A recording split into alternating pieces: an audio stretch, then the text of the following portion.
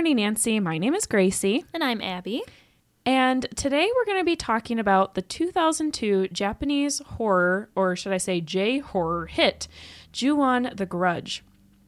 The film was written and directed by Takashi Shimizu and stars Megumi Okina, Misaki Ito, Takashi Matsuyama, and Yui Ichikawa. This film is actually the third installment in the Ju-on series. And I just want to apologize to Abby now. It's been a wild ride. Because we just spent, I think, about 30 minutes before we pushed record discussing this series. Because there's a lot happening. Yeah. Okay, so let's start here. The first two films were called Ju-on the Curse and Ju-on the Curse 2. And they were direct-to-video productions. Ju-on the Grudge was the first of the series to be released in theaters. And in all honesty, it works on its own. Like, this film could just be on its own. You don't have to watch the other ones. It's fun to watch the other ones, and that's what we were discussing before. We were like, oh, no, because this and this happened in the first one. This is why this is like this in the third one. So that makes it fun, but you don't have to do that. Just so you guys know. You can just watch Ju-on the Grudge, and you would be fine. Mm-hmm.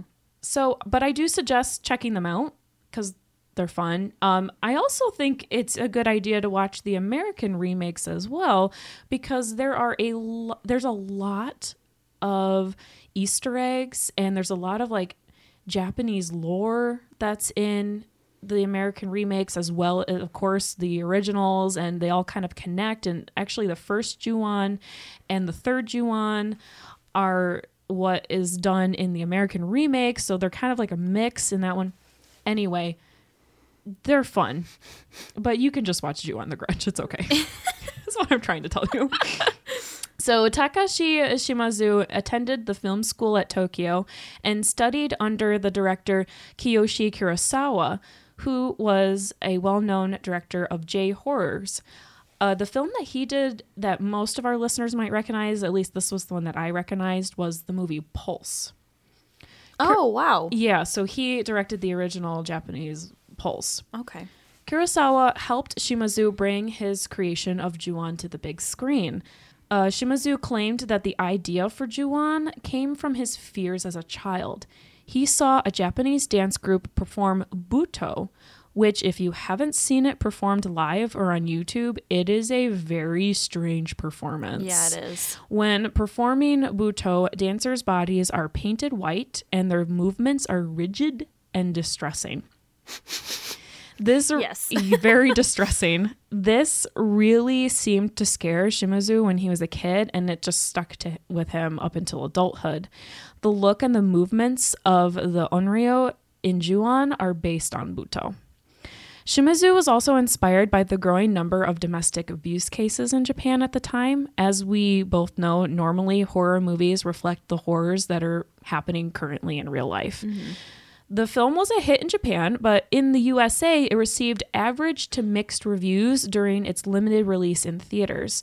The Washington Post stated, "It isn't particularly scary. It's much harder on you than mere fright. It's creepy, and it lacks any interest in conventional narrative and doesn't bother with a hero or heroine or with any sense of coherence of any mechanism of a solution of its mystery." With that said, Abby, could you please remind us all of the plot? Oh, yeah, sure. So this plot is a little bit wild. There's a lot of layers to it, so stick with me through this. You got this, girl. Okay, so Ju-on actually is the curse of a vengeful spirit, which Gracie was mentioning earlier. Those are also called onryos in Japanese culture. And we see that a lot happening in Asian horror films like The Ring and also the Korean film A Tale of Two Sisters, which we have also talked about before. But the curse basically stays in the place where a terrible or tragic death has happened, usually like in a fit of rage. So there is a lot of anger and it's like really emotionally driven. In this case, the Ju-on comes in the form of Kayako, a woman who was brutally murdered by her husband because he thinks that she's fallen in love with another man. And it also appears as Toshio, their young son. After the murders occur, another family moves into the house where the murders happened. Mm-hmm. They are called the Takunagas. And it's a family of a husband and wife and their mother. Mm-hmm. So they are Katsuya, who is the husband. Yes. And Kazumi, who is the wife. And Sachi is the mother. And because of the way the story is told, it kind of jumps around from person to person. Yeah, so this is a non-linear movie. Yes. Quite. The opening sequence is the murder that happens, that causes this whole thing. And then the next sequence is Rika's story. So we're introduced to her, and she's the social worker that comes to help the Takunagas take care of Sachi, the elderly woman. Yes, because her original caretaker disappeared. Mm-hmm. So during Rika's first day there, she's like cleaning up the house and stuff because the house is always a mess. And she sees Toshio, or the ghost of Toshio. The little boy, yeah. Yeah, it's not really made clear because sometimes you see him as Ghost Toshio, and sometimes he just appears like a normal boy, minus like all of the cuts and bruises and stuff, because, you know, murder. So the thing about this particular curse, though, is that whoever comes in contact with the Ju-on is then cursed. So they're either stalked or like haunted for a little while, but they always end up dead, pretty much. Yeah, nobody lives. Spoiler alert. Everybody dies. So, yeah, it's pretty bleak. So Rika kind of runs away or like flees. It's not really made clear until about the middle of the movie when you see her again. So that happens. And a few scenes later, we see that Katsuya is on his way to work, and his wife is saying goodbye to him, and she's like, oh, don't forget your sister is coming over tonight, blah, blah, blah, be home early. So Katsuya goes to work, and in that time that he's at work, Kazumi sees the Ju-on. She sees Toshio. She sees, yeah. And she appears to be kind of strangled. Yeah, she's showing signs of what happened to Kayako, which Kayako was strangled to death, is what we assume. So she's having trouble breathing. Yeah, pretty much, and she just dies. And yep. So Katsuya walks in from work, and she's laying up in their bedroom dead. Then you see Katsuya kind of take on this. It's very creepy. Like, everything goes dark, and you can tell that he's being possessed by the Ju-on. So his sister ends up showing up to the house, and he throws her out of the house, and he's like, this is not a good time, kind of thing. Hitomi, his sister, goes on her way, and she goes back to work. And Kazumi and Katsuya end up dying because of the Ju-on. Then we cut to Hitomi's sequence. The sister. Yes. And she is stalked by the spirit throughout her workplace. Yep. Ju-on ends up killing one of the security guards there at her work, and then follows her back to her apartment. And she kind of climbs into bed because all this creepy stuff is happening. And then Kayako kind of just like creeps up under the blankets in her bed. And it's so nasty. It's just so gross. And of course you hear the like thing. That's called the death rattle, by the way. Oh my God. I didn't realize that was the name. Yeah. That's terrifying. Death rattle. Gross. So that actually I learned too comes from, it's because of the way that she was murdered. Because her windpipe was crushed. Yeah. I was like, yeah. Gross. Oh my God, love it. Yeah. So really gross. So then after poor Hitomi is killed, we cut back to Rika. She's in the hospital.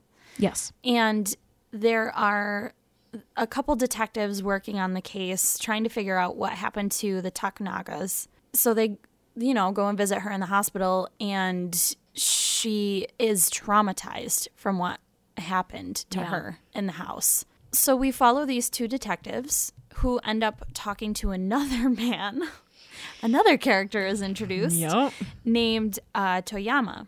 And he's with his daughter, and his daughter's playing in the sand, and she's really little. She's like 6 or whatever. Her name is Izumi. Yep. And she'll pop up later also as another Yes, character. she will. So Toyama actually investigated the murder of Kayako and Toshio. It seems like he was very traumatized from it, so he kind of like took a break. But he is approached by these other detectives who are now trying to solve this current murder case of what's going on. Because it happened in the same house. Yes. And that's why they want to talk to them. Yes. Toyama also has this vision of Izumi that takes place in the future. Izumi is grown up and she's a teenager, and he sees her walking out of the house where the murders happened because he comes in and he like tries to burn the house down. Yes, yep. Because he doesn't want bad things to continue happening. So he sees her walk out of the house, and on that same day, Izumi is there with 3 of her classmates because they're kind of exploring the house just to see what's going on. In his vision, he sees, oh my God, it's so confusing. It's vision, crazy. He sees his daughter as a teenager with her friends, and her friends stay put, and then she leaves, and then he sees her friends get murdered by Kayako. And then it becomes present time with him, and then Kayako chases him down the staircase and chases him out of the house. Yes. And then it's the future. Yes. And then we're brought to Izumi during that time, like right after she had left the house. Okay. Oh my God, it's wild. Continue. Yes. So we're cut to Izumi, and she is so traumatized that she hides in her bedroom and she doesn't want to come out because she knows that Juon is coming to get her. Yeah. She has like this weird premonition type thing. So she tells 2 of her other classmates that, you know, something is coming for her. And they're like, what do you have, ESP or something? She like throws a fit and like throws him out of the house. So she ends up also being killed by the spirit. And she has these visions of her father because her father is also killed by the spirit. So he eventually did die from it. Yeah. Because he was in the house. Yeah. We don't see his demise, but we know it's because he was in that house. You're pretty much safe to assume that he's dead. Oh yeah. He's definitely dead. But like, we don't see it happen. We don't see him die. Right. We just see her interacting with his spirit. And she's like, oh my God, Dad. Well, in Azumi's case, the Juon appears as her 3 classmates who were killed in the house. Yes. So that's a little bit different. Yeah. So what we learn from that is that when you are killed by the grudge curse, which is what Juon translates to, or curse grudge. Vice versa. Sorry, it's curse grudge. Curse grudge. When you are killed by the curse grudge, you become a part of it, and then you can, and then in turn haunt the people who have killed you. Which Izumi technically left her friends alone, and so that she left them to die. Oh my God. Yeah. So then after Izumi dies, so in the last sequence, we see Rika years later, I think, is like the timeline of things. Yeah, so it might not be years, but it's definitely a while after everything has happened with her. With the Takanagas. Yes. Okay.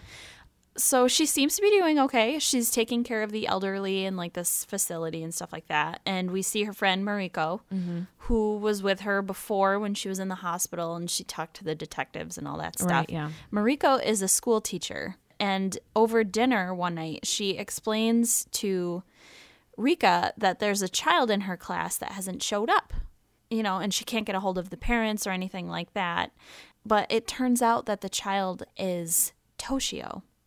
Or something like that. Yeah, because we just talked. This is another thing we discussed while we were kind of rehearsing, because I was so certain that that couldn't have been Toshio because Toshio had died a long time ago.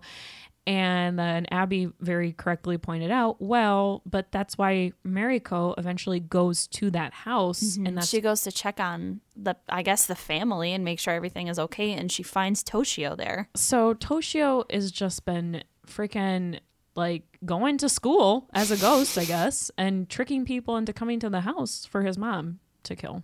Yeah. And his dad to kill. But if that's the case, then isn't everybody at the school also cursed? If he's been showing... But no, if he's been showing himself to them, they're fine. But if they go to that house, they're not fine. Oh, okay. It's the house. See, the house is key. Oh my God. Yeah. Okay, well, Rika, calls Mariko and she asks what she's doing. And Mariko says, oh, I'm here at the house of the boy who hasn't been showing up to school.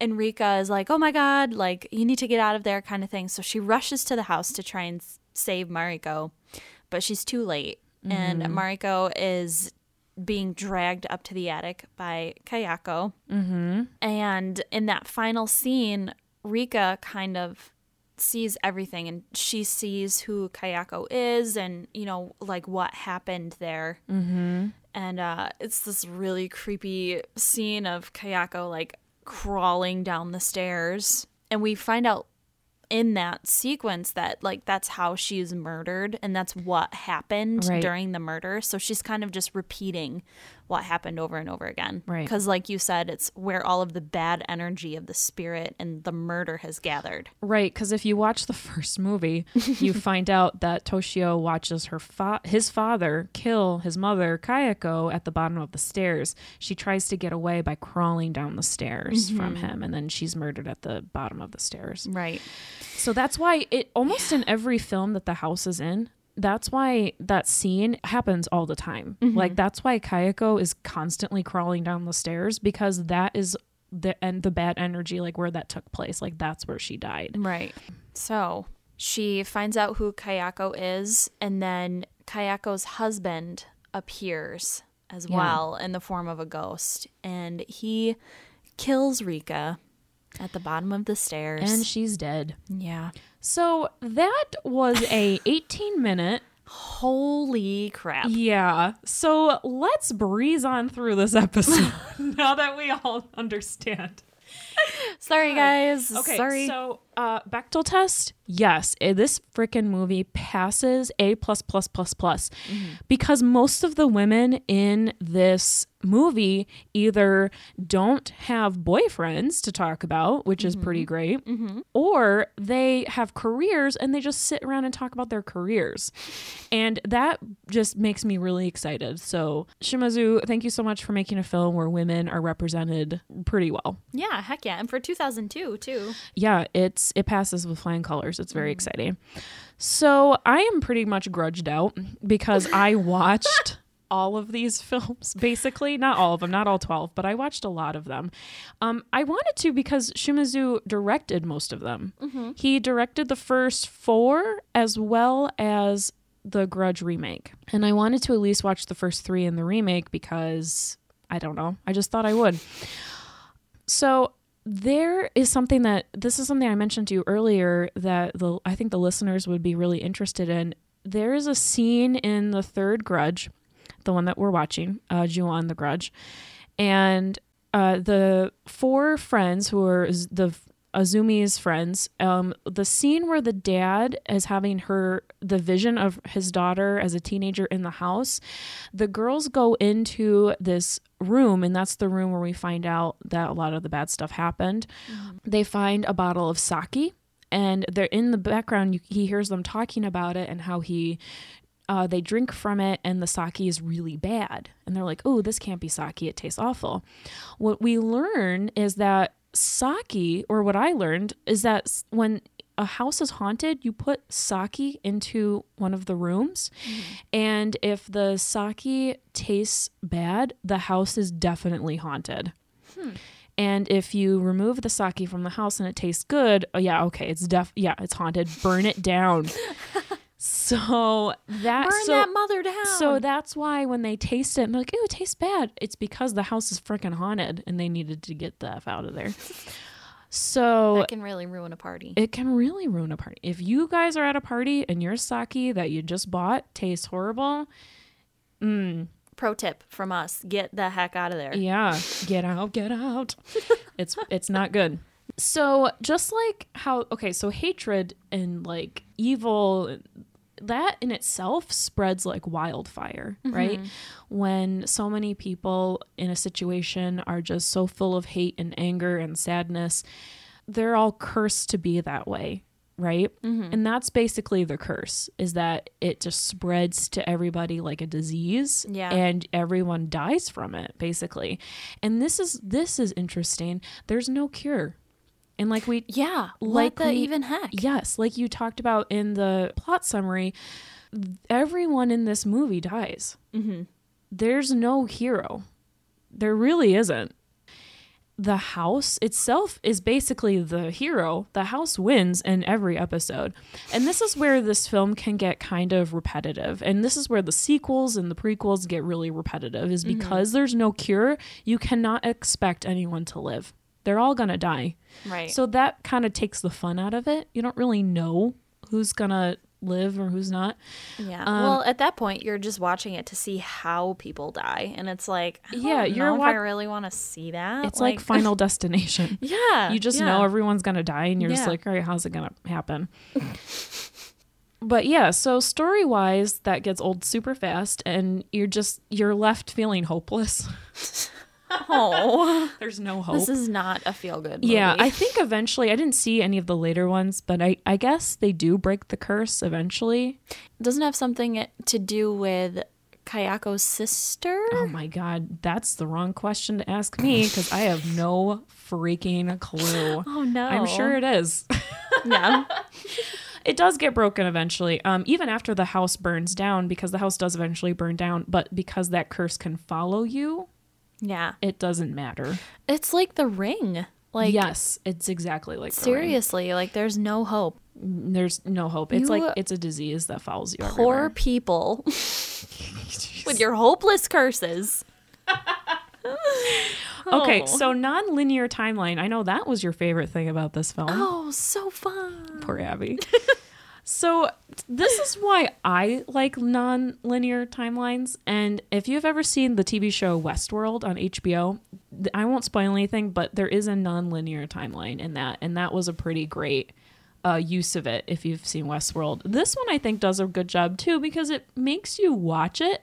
And I mean, we have a discussion about it. Mm-hmm. And it makes us talk about it. And it makes us not forget the film. It's an unforgettable film, I think, just because of the nonlinear timeline. And you're constantly discussing like when things happened and why they're happening.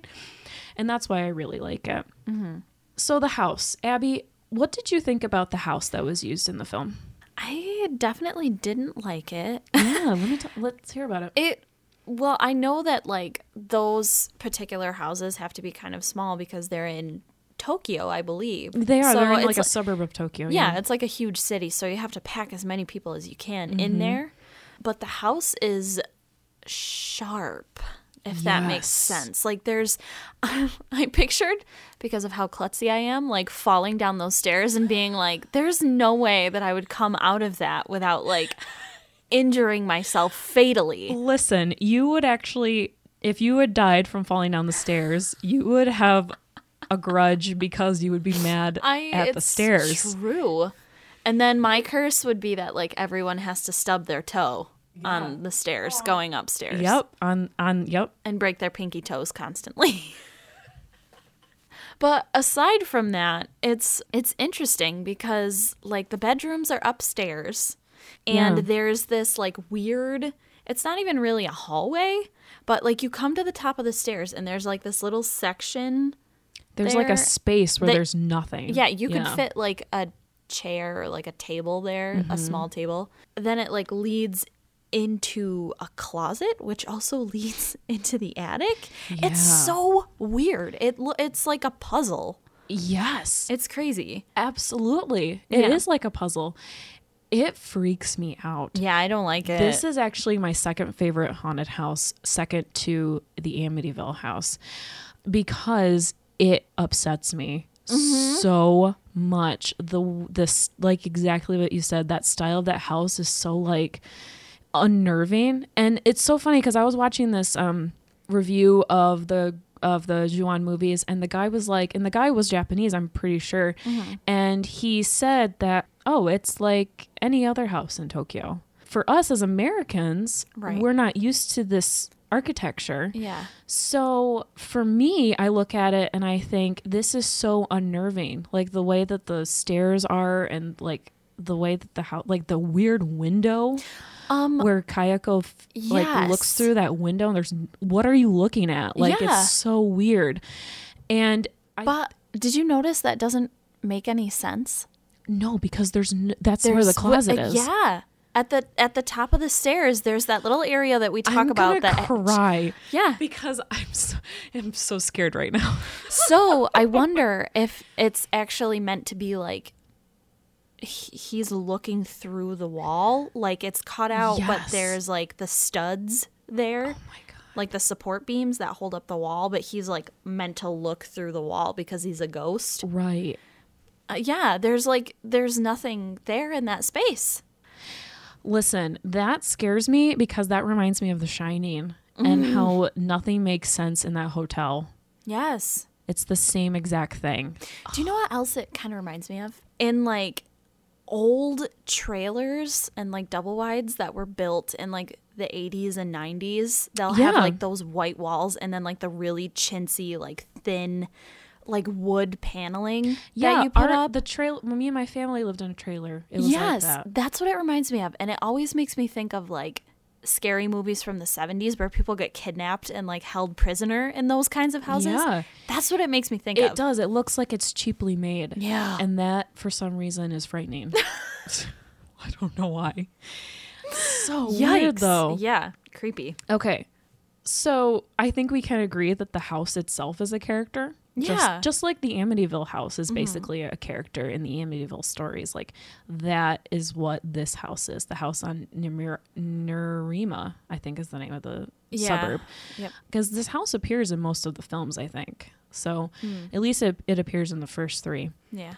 So let's talk a little bit about the characters. So like we said earlier, like frickin' all these women are freaking awesome.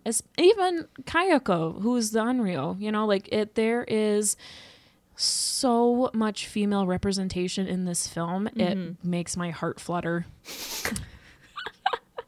My heart flutters and flies away. Oh, it's so great. What did you think of the characters in this film? I liked them for the most part. I really like Rika.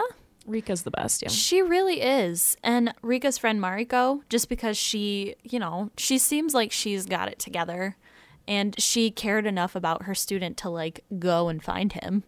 So that's pretty awesome. Like we had said earlier, like the representation of them, like they're hardworking women. Most of the women in this aren't married or have boyfriends. I think Kazumi is the only one that's married. I think Mariko is married. And then Mariko? Yeah. Okay. Yeah. But then like Hitomi, Rika, like Izumi, who's a teenager, like none of them seem to have any sort of like male interests at all. Like they have like other things that they're worried about. And I don't know. I just thought that was really, even though I have a husband, it was like actually more relatable because it's like that to me just shows that like the different stages of your life are definitely they're represented in this film because your whole life doesn't revolve around a man. Right. Like there are different parts of your life that are like revolve around like your friends and your family and your career. And they really show that in this. Yeah. So even though they all die, yeah, true. They all die horrible cursed deaths, but at least they had like a job and they were paying for their own stuff. Well, the only other the only complaint that I have in regards to that is like in the beginning of the movie when Rika's coworker is like, "Oh, here, you're going to take this case and I'll buy you dinner." And she's like, "You don't have to do that." Like, but she's not like, "I'm really not comfortable doing this. Like, you need to give this to somebody else." She just kind of she's like, "Oh, okay." She's kind of passive about it and does it. Yeah. You're absolutely right. But then there would be no story. Yeah, I know. It's true. It's true. It's sort of like playing improv. You have to say yes and like Rika said yes and I'll go today kind of thing. So, Yeah. Yeah. Well, okay. So let's discuss the ghosts. Let's talk about Kayako Toshio and his cat, Mar. Oh my God. Cat gets killed too. And Takio Sayaki. That's the cursed family that comes back and just destroys everyone who enters their house. When I watched the remake, Kayako, Toshio, and Takio all looked like the people from the original. And I thought, this has got to be, because it's like, I couldn't tell because they were wearing makeup, because as when they were ghosts, and I thought, that kid that's playing Toshio, that is definitely the same kid. He's just a little bit older. And it is.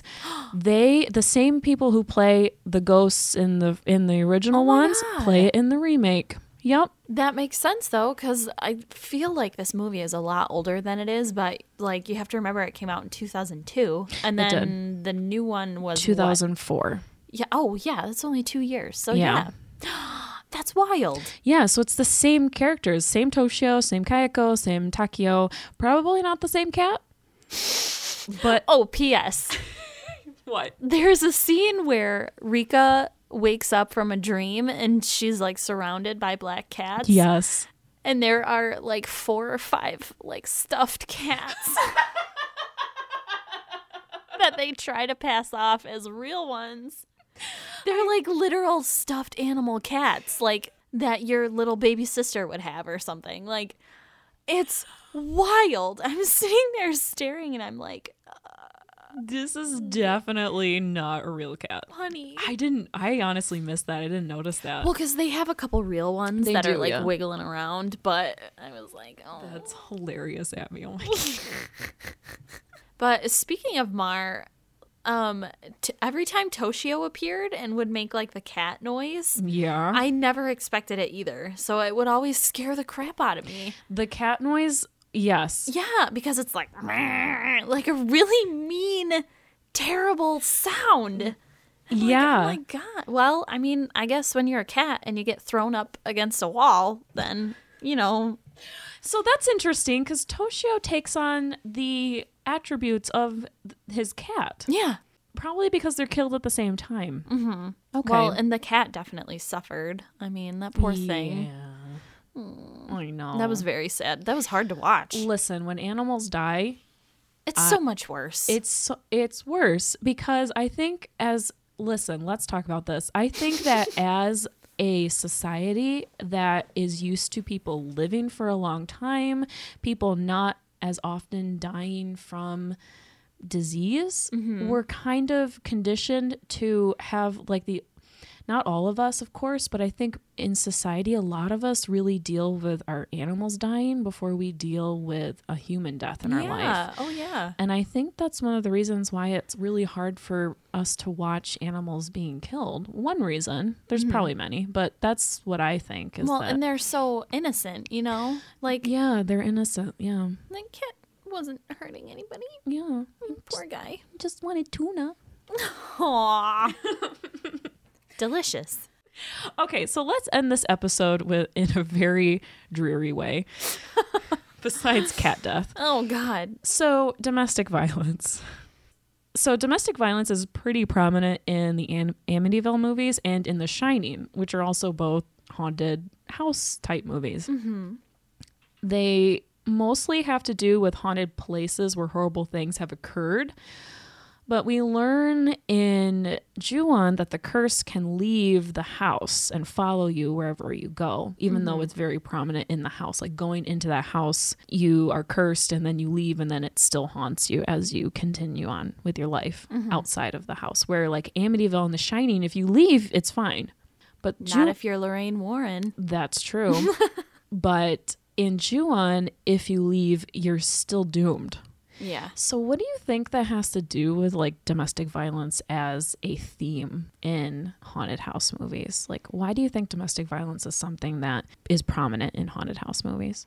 Because of the emotion that's behind it and that kind of like heaviness just kind of lingers there. And I think once you encounter something like that for yourself, or like in Hitomi's case, she came to see what was going on and her brother just kind of like rushed her out the door and she was like, well, like really shaken up about it. And, you know, she calls to check in and see how like her mom is doing and how like Kazumi is doing and stuff. So I think it's that thing where like it's such a heavy burden for everyone involved that it just follows you wherever you go. And it's always in the back of your mind. And sometimes, you know, you're like, oh, like, could I have done something to prevent it? Even if you're not like in the throes of it and the one who is the abuse victim or the perpetrator, if you're involved in any way, like that's something that's going to stick with you. And if you're, looking at it from a spiritual perspective, if you are that kind of person who believes in that kind of stuff, I think that it's incredibly damaging to your psyche to have to go through that. And even if you're not a spiritual person, like it messes with you and it's terrible. So yeah, I agree. To me, your home is supposed to be your safe place. Yeah, exactly. And when that safe place has been destroyed, it's done for. Like, because houses are like batteries. And we think we talked about this in a previous episode, but like homes are like a battery, and like all of the energy that you have put into it is gonna be what sits there. And if you have very good, positive family energy, then that's what the house is going to feel like. It's going to be warm. It's going to be cozy. It's going to be soft. Mm-hmm. And if there's any type of danger or vengefulness, grudges, right? Mm-hmm. It's going to show up because the house is going to like absorb that energy, and that's what's going to be there. I mean, that kind of goes around with the freaking, like the way that the house is built. Like, we can argue that. Even Amityville, like, the eyes of the house are very evil looking and shiny, and there's a lot of twists and turns and edges that don't make sense. The house in Ju-on is the same way. Mm-hmm. Even in the architecture, it kind of shows, like, the bad stuff that's happened there. Yeah, definitely. It's interesting. Well, thank you, Abby. Thanks, Gracie. That was fun. Yeah. Guys, thank you so much for listening to the show. We will be back next time. Yes. And we're going to be talking about one of Abby's favorites. Yeah. And here's a title clue. You're going to laugh. Here's a clue. Place of Many Dead Residents. That's the title clue. Oh, I wonder what it could be. It's not that hard. Sorry about that. I had to come up with it on the spot. It's okay. I'm proud of you. Thanks. So guys, we will see you next week. Have a great morning. Bye.